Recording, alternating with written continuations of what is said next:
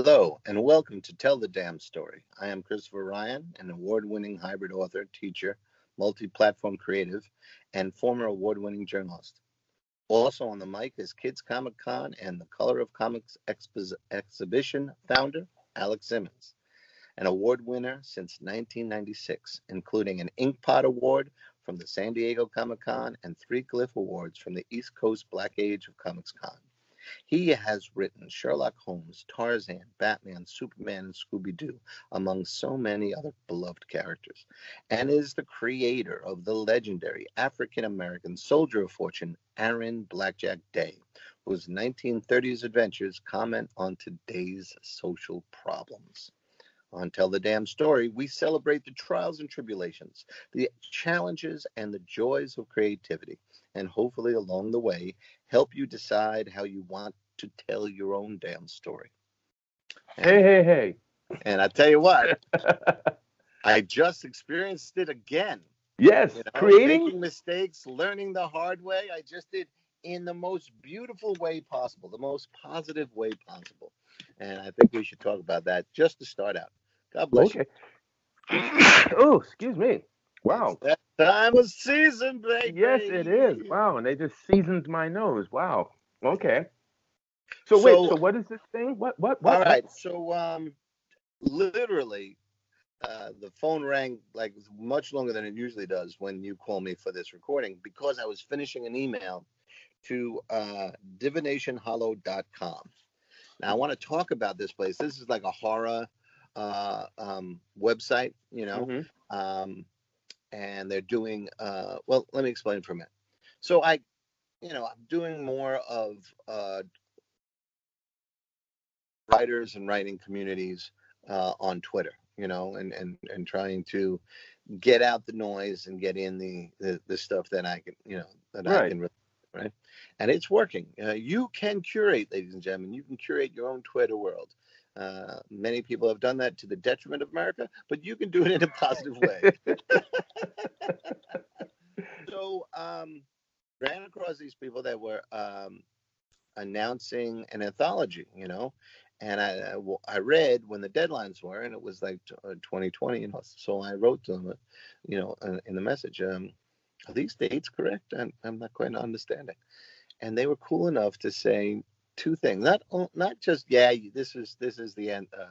This is the ad from last year. We're announcing that the anthology is finally coming out, despite all of the world pandemic. Not only did they send that, they also sent, but we got you, bro. And they sent us sent me a link to current calls for submissions. And I was so impressed with their generosity that I said, well, let me see if I can do something for them. Right? This is called divinationhollow.com. Very, very cool place, very cool site. And the first call was Pride in Horror Month. And it was Gay Pride in Horror. And they had a little video on how to do things and all the stuff. And the deadline was yesterday, right? So, and I got this like Monday or Tuesday. Yesterday being what date? Just for reference. May 15th. Okay. Yeah. So, I was so impressed with their generosity. Generosity is important, and to be welcoming, is always an impressive thing to me. And I wanted to find a way to thank them. And as she always does, Stevie popped up. A character from Genius High, yes. Character from Genius High. When I was in the second, third, fourth chapter, maybe fifth chapter, when we finally get to the high school, Ignatius Bob was a character to be explained in another episode. God, what a great character! And the name comes from a gravestone in St. Raymond's Cemetery that I saw. Since I wanted to name a character that since I was a kid. So he's taking some of the freshmen on a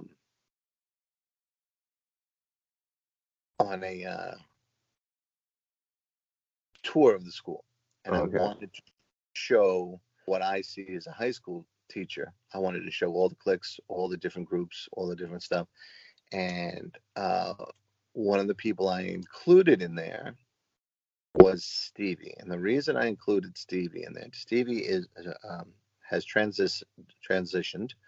She identifies as she, her, and is fantastic with fashion. Because you a can learn diva, huh? anything on YouTube. You really can. But the idea was to see her once, and then she'd be in with one group or the other. But that was it. And the reason I wanted her in there was because I had just experienced the latest kid who was transitioning in my school. Now that we've seen some glorious transitions. One girl, identified as girl, one female. She transitioned and she went on to be one of the leads in Rent. It's fantastic. She used The to go to Broadway show. Yeah. Yeah, well, yeah, but it was the spring musical in the high school, so she was Okay. Yeah. completely in her element in that play, and did a fantastic job. Um, but she used to go to class with these big boots, the high heel boots with no back heel. She just had to lean forward. It was fantastic, and she was just 100% there. And you know what?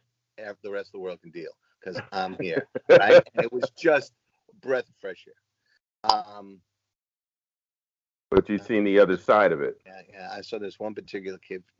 When you get your master's degree, you study all those years, you get your master's degree. One of the things that you're given as part of a teacher is hallway duty because you can really use your master's degree there.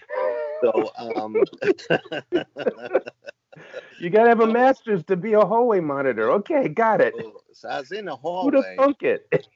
down in the basement. Some real, I just leave it alone. But this guy's an old-fashioned thinker, and he saw the glory of the art rooms up by the English wing, where the doors were painted like Van Gogh, and they took all the ceiling tiles and they had the kids paint paintings on there. So the ceiling as you walk across campus leading to the art rooms was an art museum. It was beautiful.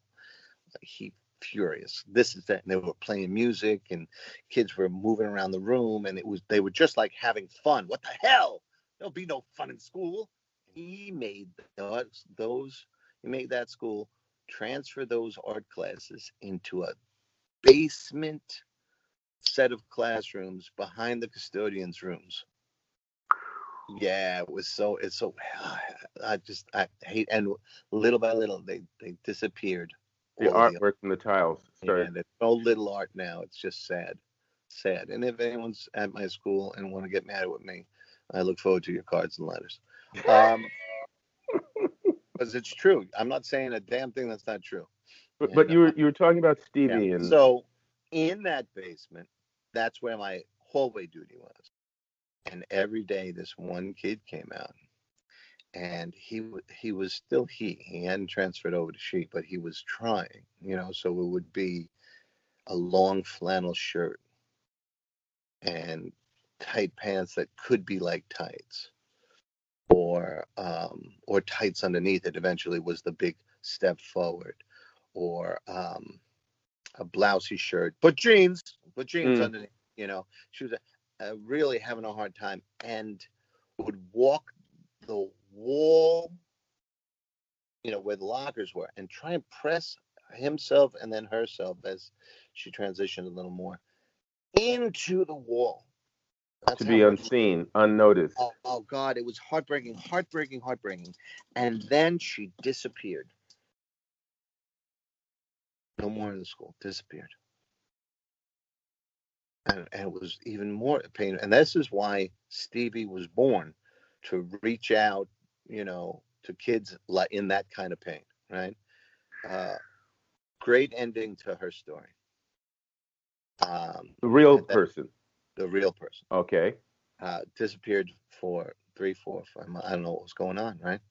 Homeschooled or whatever, or a teacher would travel to the school, that kind of stuff. And then I was also the journalist at the time, the journalism teacher, besides other things. And we were putting our graduation issue together. So I would get whatever was left over from the yearbook, and I'm going through some of the prom pictures. And there's one prom picture. It's almost like, that last picture in The Shining, where Hmm. you get closer and closer and Yeah. Jackson it, right? Yeah. But instead, this picture is everyone's dancing and like leaning into the camera, and in the center, in a glorious emerald gown, full makeup, fully transitioned, the only time I ever saw her smile. There she is. So the same character who had been trying to become invisible Boom. disappears for 4 months, and then the And next time and the last time you see them is in that photograph, and they fully transition. yeah. Wow. And ironically, she was as stylish as Stevie.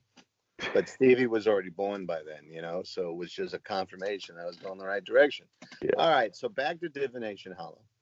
And Oh yeah, right. back to Got so caught up in Divination that story, I forgot Hollow. about the reason for the story. Okay. And they're a great site and they're great people, so you should go and give them your support.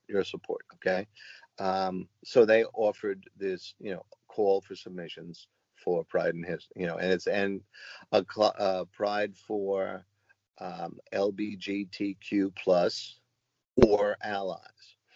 Well, I'm not the most vocal ally, but in my way, in stories, especially with if Steve's involved. And I had this story of Stevie's first date. It was 5,000 words. They needed 2,500, so I had to cut it down a lot. Ignatius Bop was in it, but again, they didn't have the time. So I said, what would be Pride in Horror? What would be what would be her horror experience? You know, and honestly, I said, well, the horror part of the date where their second ever kiss. This guy Peter, who was uh, cis leaning. He's trying to pass as cis, but he's gay, and he falls for Stevie. And who couldn't? I mean, who couldn't? She's such a nice person. Um, so they kiss on her front porch. He walks her home, and the next day he's all nervous and all this stuff, and walks out of the classroom before her, and she pursues, and she confronts him in the theater hallway, and she said, we didn't do anything wrong. It's okay that we kissed. And he goes, no, that's not what it's about. He goes, isn't it though? And he says, no, it's the next thing. And she says, yo, slow your roll, big fella. And he gets all more flustered. He's like, no, oh my God, no. I am trying to ask you to be my girlfriend. And she says, silence swallowed us. And someone put that romantic filter from Instagram all around us. And then, you know what I did? I leaned up and I kissed that boy right there in that hallway. And everything was perfect. And I wanted that, they described the kiss as being a little more the first one, and then go back a little more urgently. And she wanted it to stretch out to ever. The very next line is fags, and 3 jocks come, and it's the horror. It's the horror thing. That would be, that would be horror. And what I don't realize, or what I didn't realize, and what Divination Hollow was so cool about. So you submitted it to them, and I they read sent it, it to and them Friday. Okay. This morning, right before we got on, they send me this, and they're saying this is really good, but it's unfortunately we can't use it. And here are the reasons why. And she's like, that particular horror is something that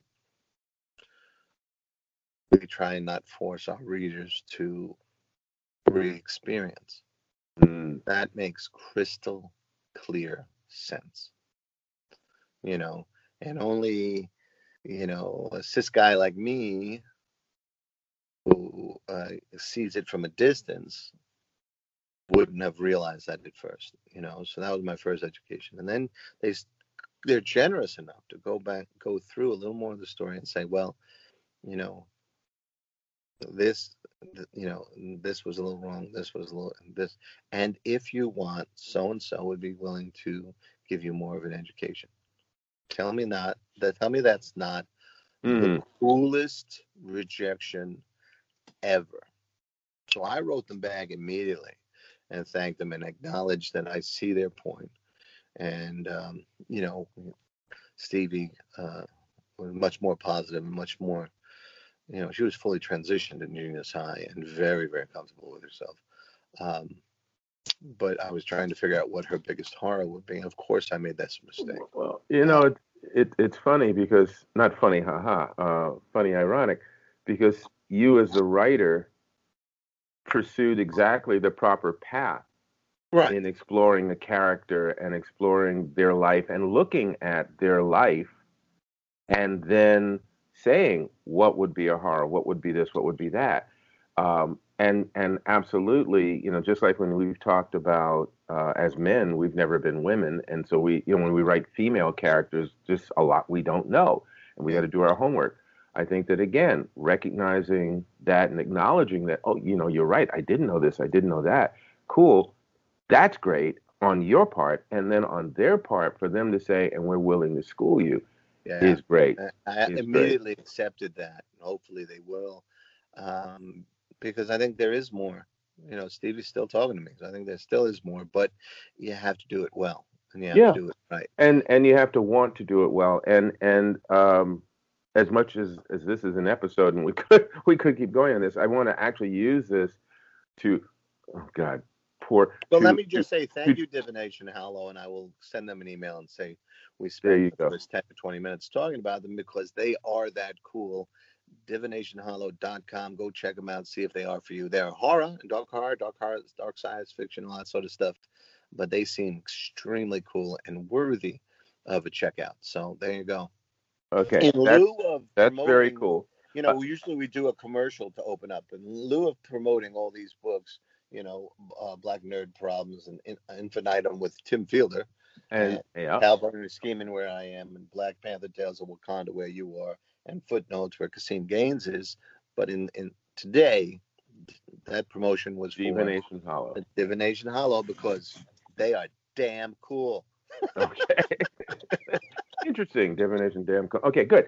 But let us segue actually from what we were talking about and the story that you shared into the other portion of today's show, which has a lot to do with perception, which I think is not. It's not really given we don't acknowledge the power our perception of things has on what we do and how we do it. I was telling you because we always have these pre-production conversations, and I was telling you pre-production. Yeah, that's right. The staff comes in, and we all sit, all two of us. Tell a damn story writers' room. Yeah, where the two of us sit around a table, and and I was telling you about the perception of writers who become entrepreneurs online, and how that has been explored and experienced, and some have soared, and some have crashed and burned over the decade or so that online entrepreneurship has exploded. And I was thinking about this because, you know, sometimes I explore some entrepreneurial pursuits and things like that. And I was attending a conference not too many days ago, and thousands of people, literally thousands of people.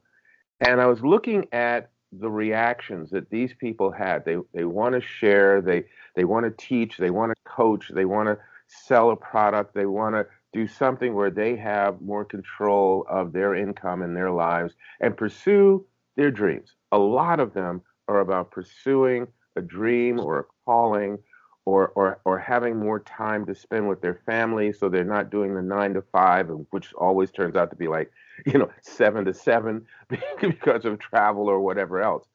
And as I was looking at their wants and their whys for doing these things and their dreams, I was also looking at what creatives go through when we want to write that book, want to write that play, have that story, that poem, that composition of music that's in us that we want to get out, and we want the world to see it, and we want the world to accept it, and we want to be able to make a living at it, and it's our dream. And so, and the things that lead up to us trying to pull it off, trying to accomplish it, and how perception, the sense of ourselves, how we see ourselves, and then our worry about how others see us or the thing we're going to create, how much that impacts on our potential success and our success.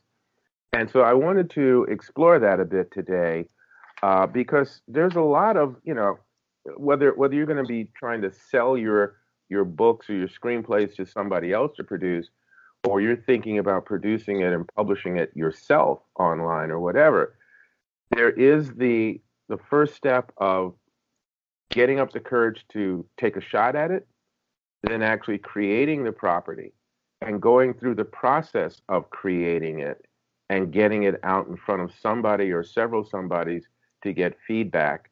And then, as with you, Chris, reaching a point of where you're sending it out, not just for feedback from friends or an editor or whatever, but from potential buyers or publishers. And how do you deal with rejection if that's what comes back your way, and how many times? So I wanted to actually ask you a couple of things, and then I'm going to obviously share some things too. But first off, you've talked about from time to time some of your experiences in your youth as a young kid, full of ideas and imagination and creative storytelling, with no clue what the process was and all of that. So there's that normal aspect of the child trying to figure stuff out. But then there was the influences around you. Sure. And I'm just curious if you could share just in a few minutes here some of the influences that might have impact on your perception of yourself and creativity and the value of it at that time, or the validity of it. Well, the instinct that I always had, and again, you were sneezing before, this season is Yeah.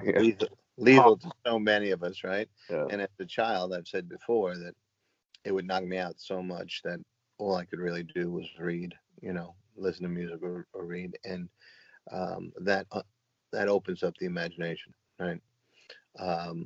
So I would go with it, and whether it was, the latest heavily plagiarized story or song lyric that sounds exactly like the song that was on the radio while I was writing or whatever, that early on. I'm talking from like 8 to 14, that kind of stuff, right? Mm-hmm. Or, first time me and my three bass notes that I could play, was joining a band, and I took the living room when window shade, which was like 6 foot by 8 foot, and I painted on the entire window shade. Painted on the window shade. Yeah, because we got a new one, so I said, "Don't throw the old one out," and gave it to me. And I painted this enormous wizard, like arms extended, bolts of, Marvel style bolts come out of the handle, that crap, right? Yeah. Also saved me from burning hands, right?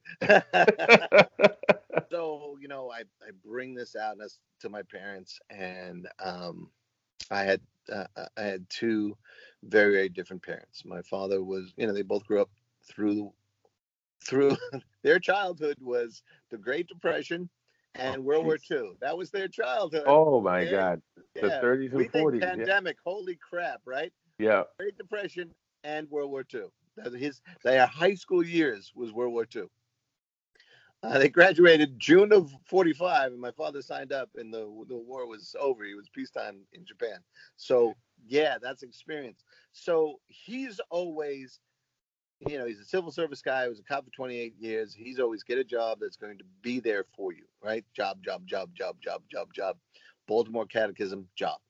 And my mom, God bless her, she had mental issues and emotional issues. I'm not sure whether it was bipolar or egocentricism, but there was a mixture of the both. So here I am coming out with the wizard, right? So on proud. on a window shade. 14. Look at what I've done. Backdrop for the drummer, man. This is gonna be great. All three notes gonna make us famous, man. So Just I'm Baker. unroll this thing, and I'm extending as high as my hands could come, and the thing goes down to the floor, right? And I show it to him, and I can't see their reaction, and I bring it down, and my father's like, "Did you get paid?" Oh, jeez. and my mom is making this face. All she can really see is the window shade. Why did you ruin the window shade? You The know? one that they were going to throw away. Yeah. What and does this reflect on us somehow, right? So I mean, you except for like one or two people who got me, the rest were like, if you walk past, they would sing like, "I'm just a singer in a rock and roll band," whatever, it's the Bronx. Everybody abused everybody, right? So I lived in a family that predominantly said no, in a community that predominantly said hell no, and except for one or two people, like I had this one guy, Roger, still a good friend of mine, and he would hand me novels to read like we were doing a drug deal. We would be off to the side, and he'd reach into his jeans jacket and pull out like Kurt Vonnegut, Sirens of Titan, and say, "Hey, check this out." And I'd put it in and act like nothing happened until I got home. That's that was the kind of Perception, crazy. man. Perception. So in that, if you're in that kind of thing, and you're still a dreamer, you're looking for someone to say yes, and that leads to our next thing, I think. Well, it does. I will not counter that, but I will just add my 2 cents to say that not until the past couple of years, in particular, have I consciously um, realized how blessed I was in my upbringing, because I did not have a mother who didn't get it. My dad wasn't in the picture at all, but I didn't have a mother who didn't get it. She just basically wanted to make sure that, she stopped getting the reports from the teachers that I'm a great kid, but I'm daydreaming all the time. She would talk to me about that. He's always sitting at the window, looking out the window. His eyes are looking at the ceiling, and he's such an intelligent boy, but he's always Nice daydreaming. boy. Yeah, he's a nice boy. He's a polite boy, but he's never conscious. We And don't know where he really is at some yeah, point. what is he on? What is he on? But other than that, she never got reports that I was acting up or terrorizing anybody. And I I got plenty of paper, whether it was loose leaf or lined paper, and I was drawing like crazy and making up stories. And I had action figures, not dolls, action figures. I had action figures that I was constantly living adventures with, acting out adventures with. I mean, and it was the thing. It was, and I watched movies and I watched cartoons, and my imagination was going bonkers. And I had a couple of neighborhood buddies who we would go to either Central Park or Riverside Drive Park and run around being nuts, reenacting whatever, you know. Yeah. But there was no conscious time where I was put down for that. What I felt uh, put me, sort of made me stand away from or stand out or be ostracized in some way, shape, or form was the poverty. I Yeah. was in a middle school. Now, well, first I was in an elementary school that had middle class families all around it, and I was in what they call the IGC class, intelligent and gifted class. I had them completely fooled, and you know, and I was, I think for like three grades, 4 grades, I was the only black kid in my class, and I was the only kid who didn't have a father, and I was the only kid whose mom was on welfare or social assistance. Mm-hmm. So I didn't have the Hector Heathcote lunchbox with the thermos and the apple and the freshly made sandwich wrapped in wax paper. And I had the school lunch, and I had all these. So that was where I began to feel less. Yeah. And We and were, that, that affects you. So you go into your imagination. right. You Oh, get yeah. Yeah. We were what you would call lower middle class or working poor or something like that. I don't know. It was when my father worked, my mother didn't always work, and clothes would show up. mm, Somehow they scraped enough money, because my mom wanted to say to all her girlfriends that she had a child in Cardinal Spellman. So I got very, very much pushed to go into that school. Turned out to be a good school. God bless it. But yeah. But you uh, also had siblings. I didn't. right, that's true. Yeah. Um, but I got these clothes that I could go to Spelman in proper attire. And first week, I'm walking down the hallway, and plaid double knit bell bottoms, Oh God. uh, and and I hear an upperclassman say, "Whoa, look, there go my pants." Oh. He lived up the block from me, Oh. and my mother knew his mother, and she said, "Oh well, he wore these all to Spelman. You can," and never told me. Oh My man. entire wardrobe was that kid's clothes. Oh man. Oh So, man. oh yeah, yeah. Wow. Wow. Wow. So, so yeah, How weird how does stuff. this, but again, for the audience, how does this impact Well, on because you want no, no, I to, wasn't asking. I you was want to actually be just, accepted. You want to yeah, go ahead. right. But again, yeah, you want to be accepted and everything. And if you don't feel accepted in a young period in your life, at a young time in your life, that leaves a mark.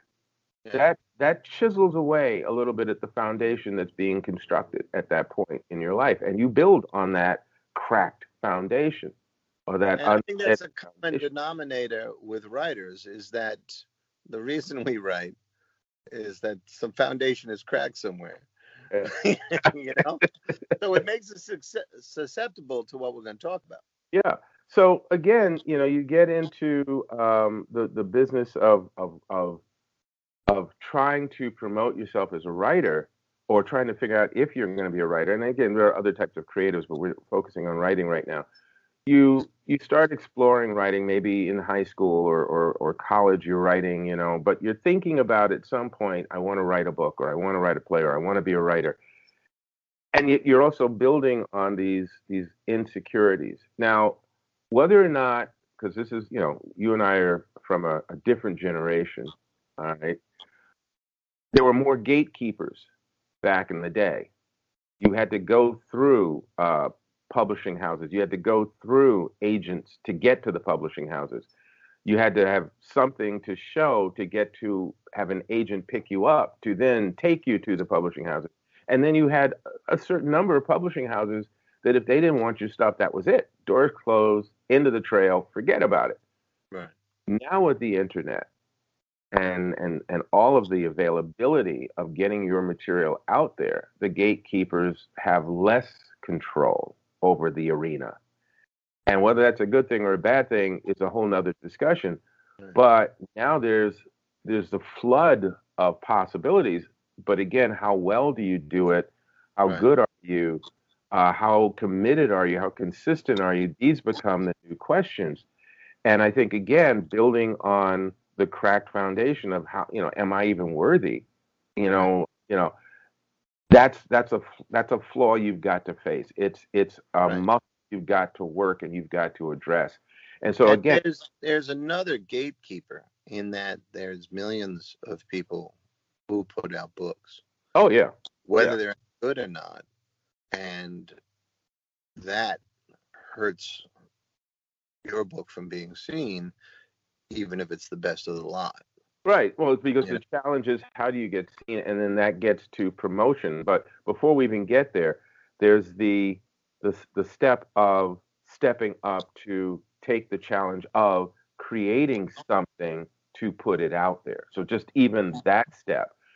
Am I good enough? Are my ideas good enough? Is anybody going to want to read this? It's probably stupid. I'm never going to this. I'm not as good as so and so. And we go through those things. And again, it's chipping away, chipping away, chipping away. So one of the things is that we need to give ourselves permission to play in our creative imagination. We need to say, it's okay, man. No matter what the neighborhood or the family says. Exactly. And I even use the word play because I know some people go, well, I got to work hard at this, and it's going to be hard work, and I got to keep working on it. And yeah, and there is work involved, absolutely. But when you focus on the work, like you did, get a job, get it, when you focus on that, sometimes that's intimidating. Sometimes what you're hearing is, well, it's not real work. You're hearing one of those other voices, right? So allow yourself the time and the freedom to play in your creative imagination, to have an idea, to throw it down on a sheet of paper on your digital screen and knock it around and smack it up and dabble with it and brain drop and brain dump as the phrase goes, or mind map, other ideas around that theme, and then see what fits and what doesn't fit, and then play with, because once again, may feel like it's your whole life or life and death, but it's not. It is about you giving yourself permission to explore you and to be you and to express you. And what level of quality isn't really the first question. It's, can you tell that story? Can you get that story out of you and onto a surface so that you can see it, you can hear it, you can look at it? And then depending on where you want to go from there, you take the next logical step. So that's the first thing, is really starting to work on our giving ourselves permission to try it and to explore that. So that's the first step.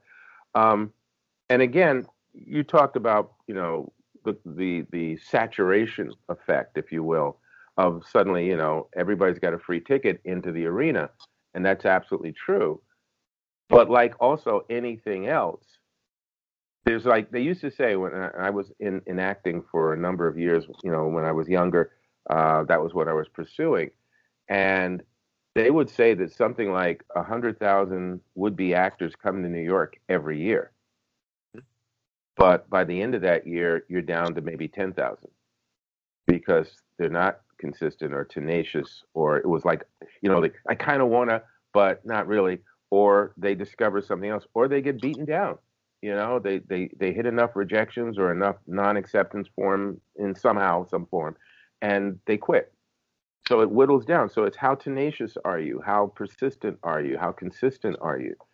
And so again, with what you were saying, with the flood of material that's out there, good or bad, it is also, how long do they stay in the game? How aggressive are they with promotion? How consistent are they with maintaining some sort of awareness with the, let's call it, the fan base or the clients or customers that they manage to grab in that first outing? These are also questions that you and I, Chris, have had to answer and Yeah. experience from time to time. And it's if there are 10 people grabbing 3 or 4 readers from you, that's a lot. If there's a million grabbing 2 or 3 from you, that can be devastating. The only thing you have is to serve your story so that it is something that will make an impact on the reader. It is the very best you can do with your voice.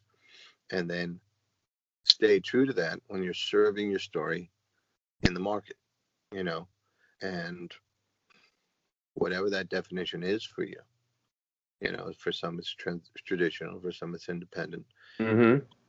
Figuring out how to do that without getting derailed again it's just the next rung to climb up, and you have to accept that that's the next part of the business. Right, and it's funny you should say that because that was exactly where I was going. Hi. Right. I'm from Transitions R Us. How are you today? Yeah, right. So, it starts out as how to write the story. And then it becomes, depending on what you feel your next step is, the pursuit of that story getting published. So It's how to write the story, and then it's how to get the story published. And do you want to, again, as Chris was saying, the traditional route? Do you want to try and get an agent who will then try and get you a publisher? Or if you're doing what Chris has been doing in particular this past year, is I think maybe a little longer than a year, which Yeah. is writing some short stories and articles and sending those out. So you're skipping the agent step, but you're sending it out to online publications or magazine publications or local newspaper publications to see if you can get the stories, short stories, or articles accepted and get them published. Yeah, and So I won't hide the goal for that. The goal is to get out there and to get some credits so that yeah, when you go to the agents, when you go to the publisher, well, recently I've been published, boom, boom, boom, boom, boom, boom, boom, and oh well, he's building it, yeah. kind of thing. Um, Well, the other end of that too is the down boy down, right. The other end of that is that you are Wow, also on your honing your craft. hmm You are Yeah, consistently working at becoming a better writer, finding more words to express your thoughts and feelings, finding more topics, exploring more topics to for your stories, more inspirations and points of motivation. So all of that is it's just like any sport or any other skill. You build on it, you build it up, and the more you do it, the better you get. At whatever pace is required, and whatever pace you're able to meet. and I'll give people a bit of advice right now. There's a mistake that I made that you shouldn't make, and that is I mystified this part of the job, you know, and you fall into the I'm a writer, not a marketer. Yeah, you are Hmm. what you have to be everything, you know.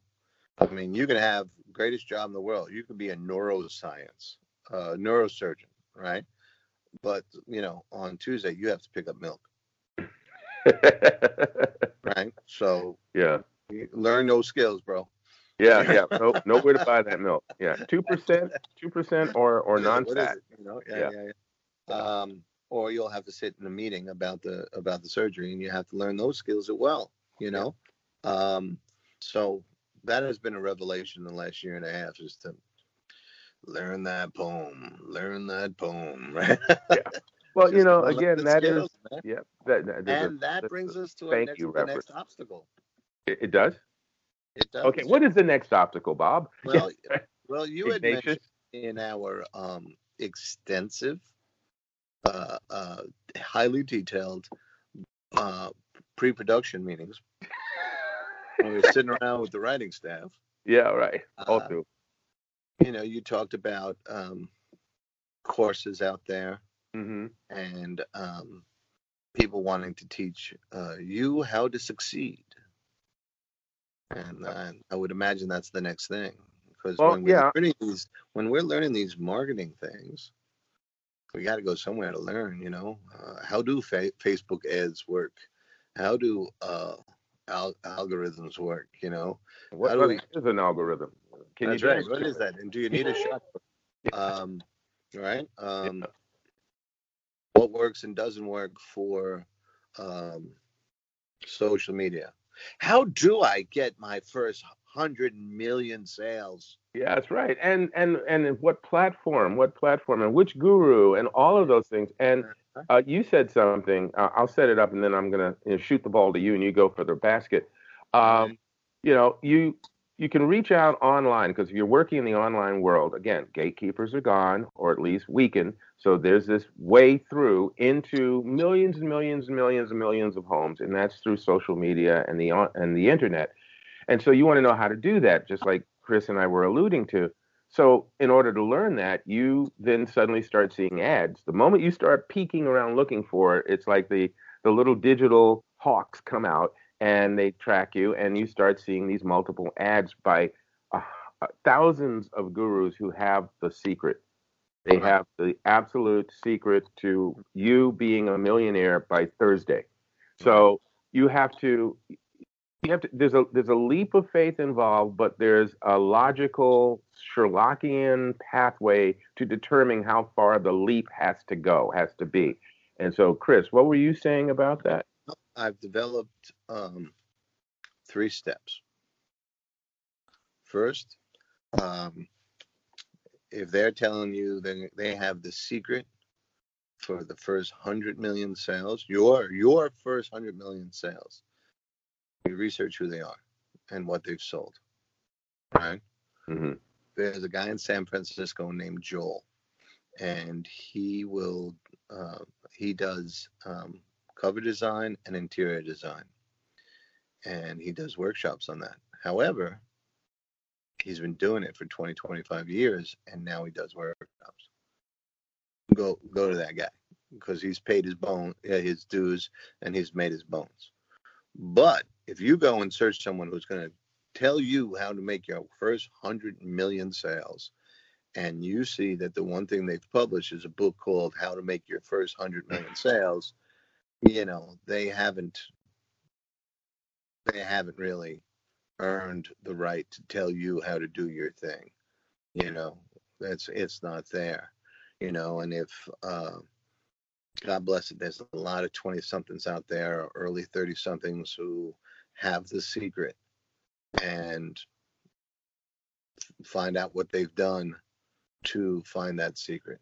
If it's or besides telling you that they've got the secret, besides that, what have they done? If they Google the secret and then turn it into a workshop, run away. Okay, so that's the first one, is do some research. And the second one is to find out about as much from people before you commit money to them. If they're all that, they should give you a taste. They should have a website. They should have lead magnets, freebies, lead magnets, first lesson. Here's an interview with them. Webinar. See where else they've been. Yeah.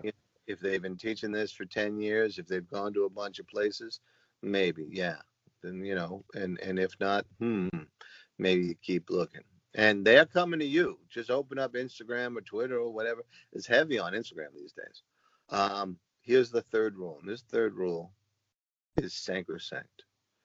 This is the golden rule. Don't be Opus. What I mean by that. And who is Opus, right? Okay. In the 1980s, I believe it was the 80s, there was a comic strip called Bloom County.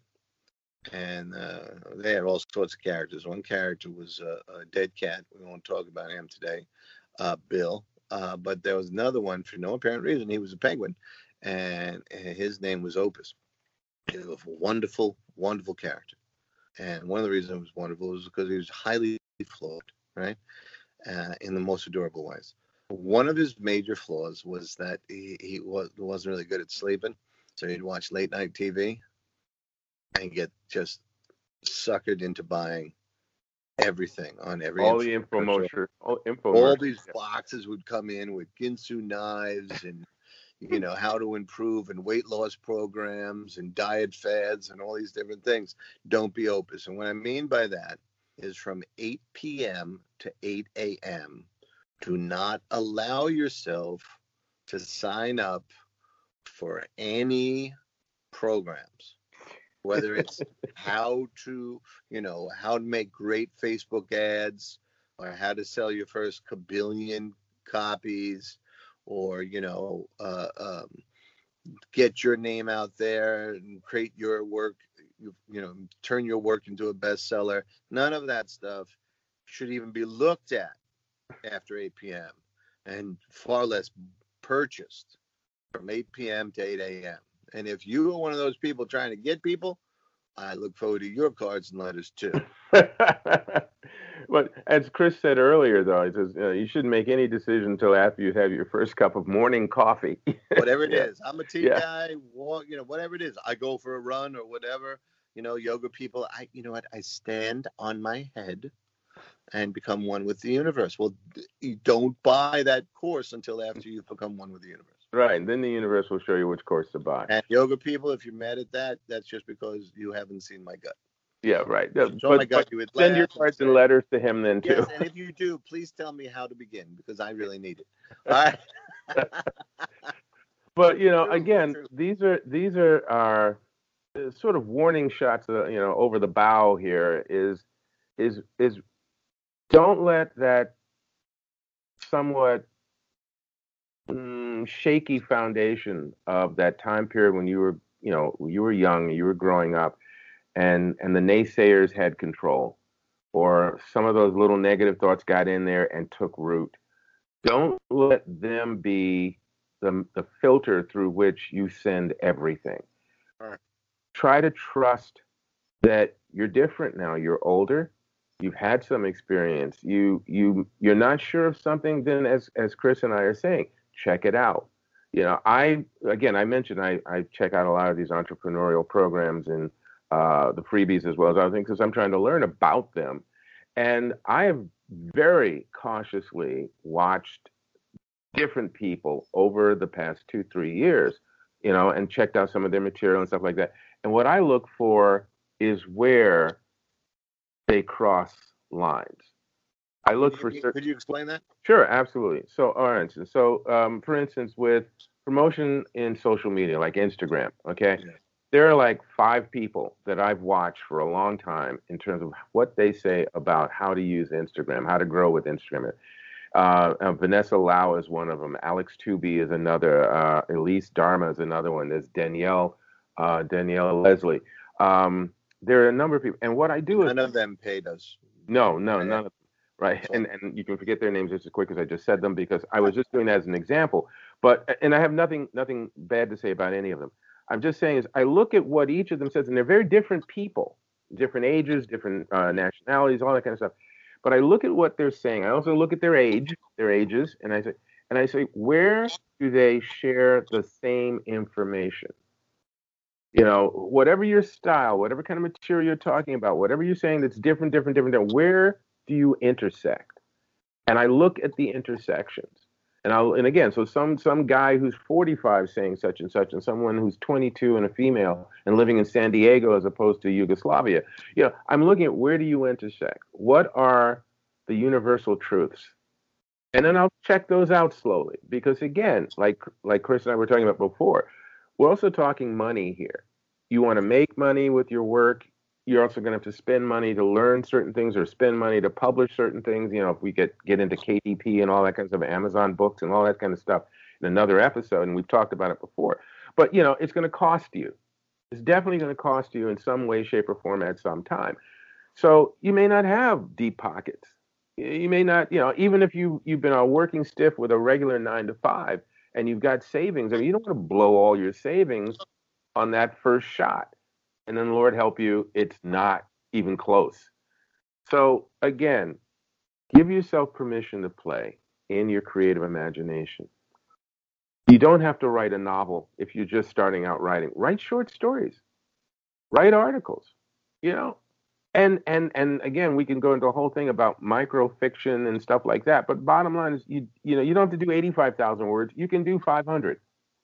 And if you do enough of those, you are still building your craft. What was the shotgun? What was it? Shotgun Honey.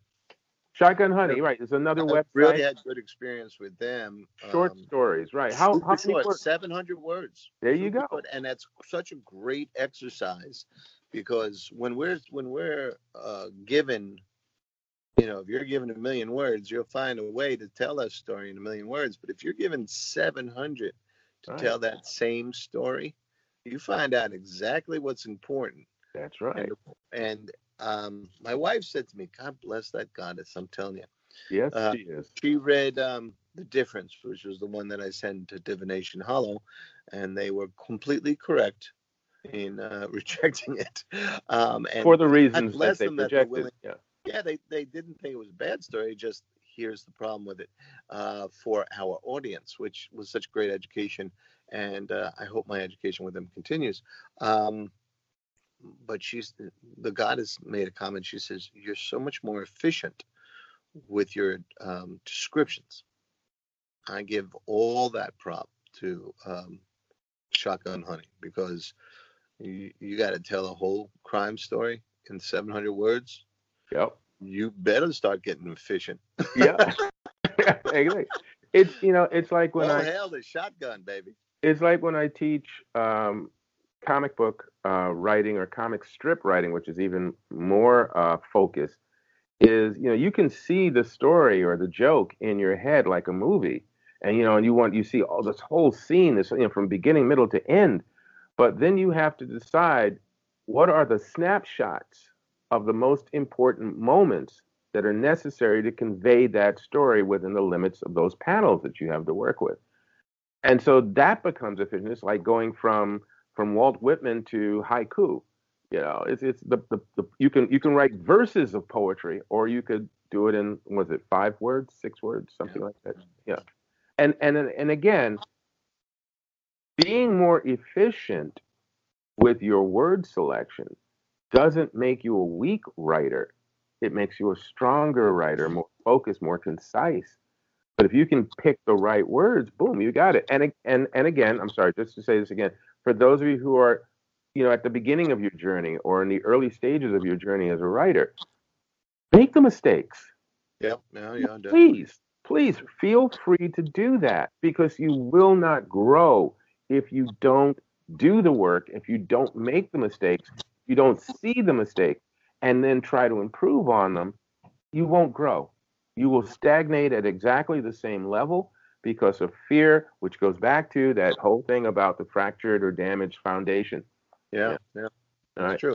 So, And I'm sorry. Go ahead, Chris. well, I was just going to say that the idea of becoming more efficient by writing tight, like a 700 word, is the same kind of idea where you're trying to learn marketing, trying to learn all that sort of stuff.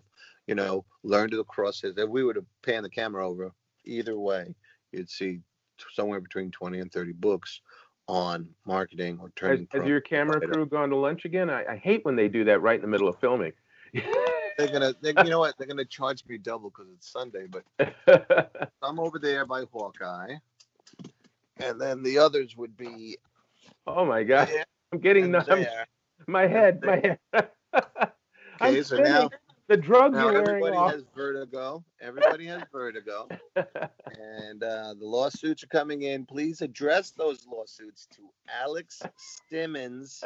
Thank you very much. He's the one who requested the camera crew to get up off their butts on a Look, Sunday. for what we're paying them, Sunday Nunzio is and Shame. double Yeah, overtime. Double yeah, overtime. They're right. in the union.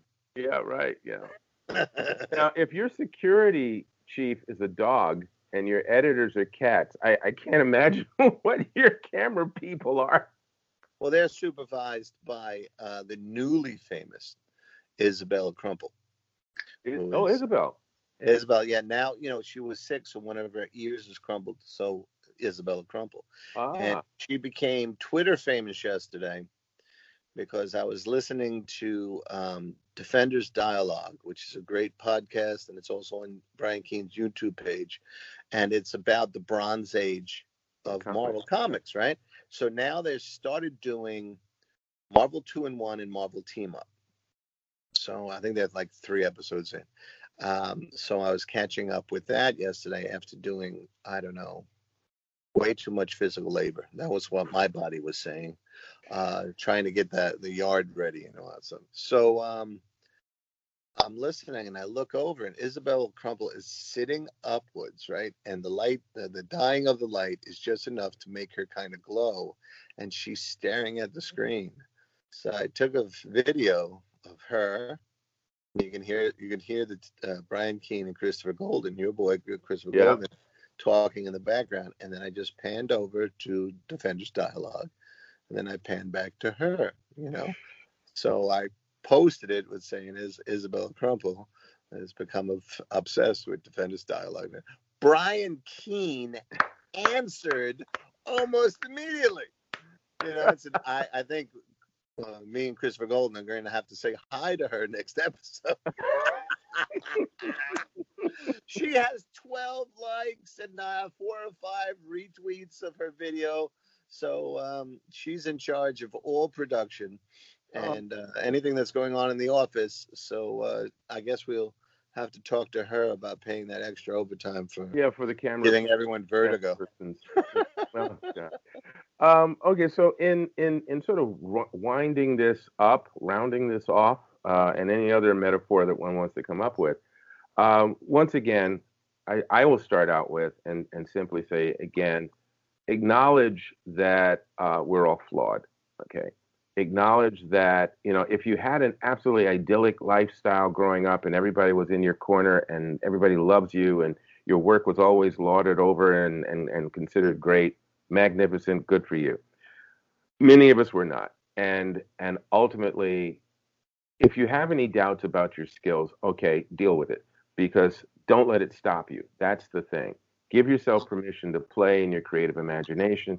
Give yourself permission to try to do the writing, to try to get your material out in front of people, to learn what you need to learn in order to do better as a writer, but also to then accept that if you're going to go the traditional route, then you're going to have to get your work in condition and in a proper format to approach agents and editors and publishers and all of that. And if you're going to go non-traditional, then you're still going to have to you still have to edit it in some way, shape, or form because the writer as his or her only editor is a bad idea.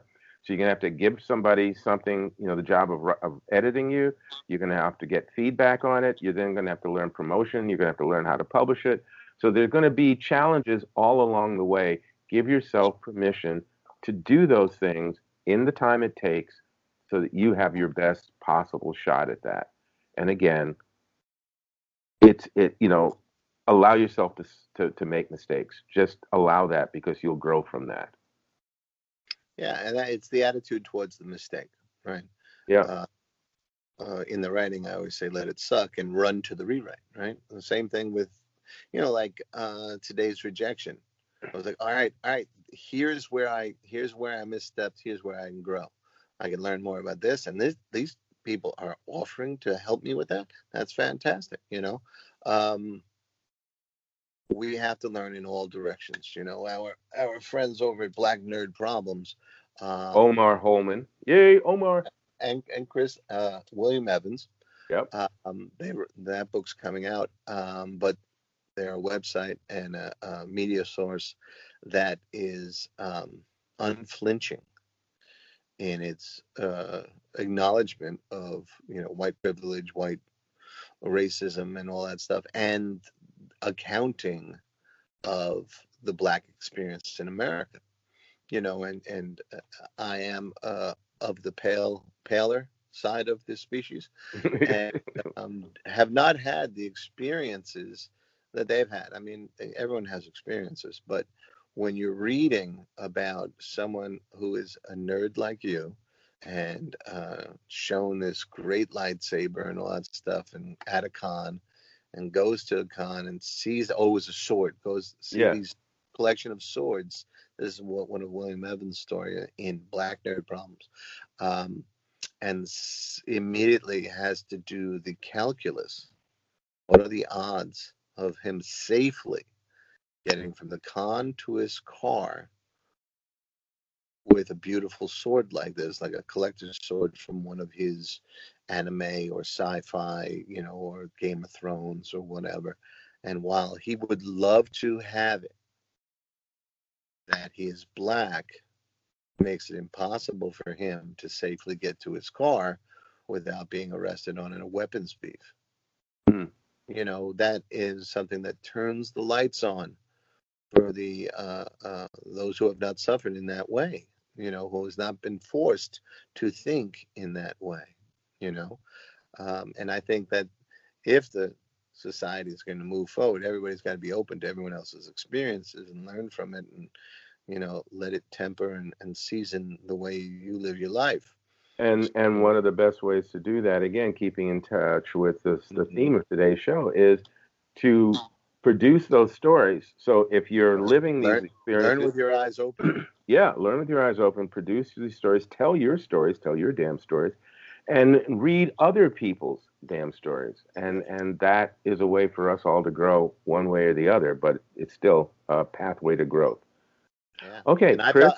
I felt great by the generosity of that rejection and the opportunity to learn and to grow, so that part, that nuance of my writing can grow.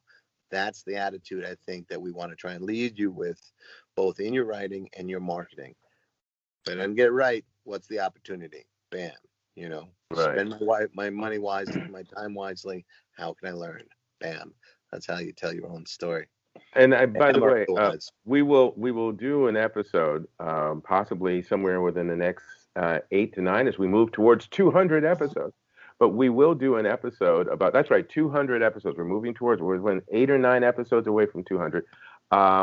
We'll do an episode about how long it took us to get to the point of where we can accept criticism, because it is not an instance. It's not like, oh yeah, that rolled right off, no problem. Yeah, but I had so much training where I grew up. Like I said, we will talk about that in another episode more in depth. Yeah, more in depth. Okay, Chris, it's been great. Great with you, brother. Thank you, Cap. We got some good stuff out of this. Yeah, and everybody, again, we're rolling towards 200 episodes, so stay tuned because it's only going to get better. Damn straight. Take care, buddy. Peace, everybody.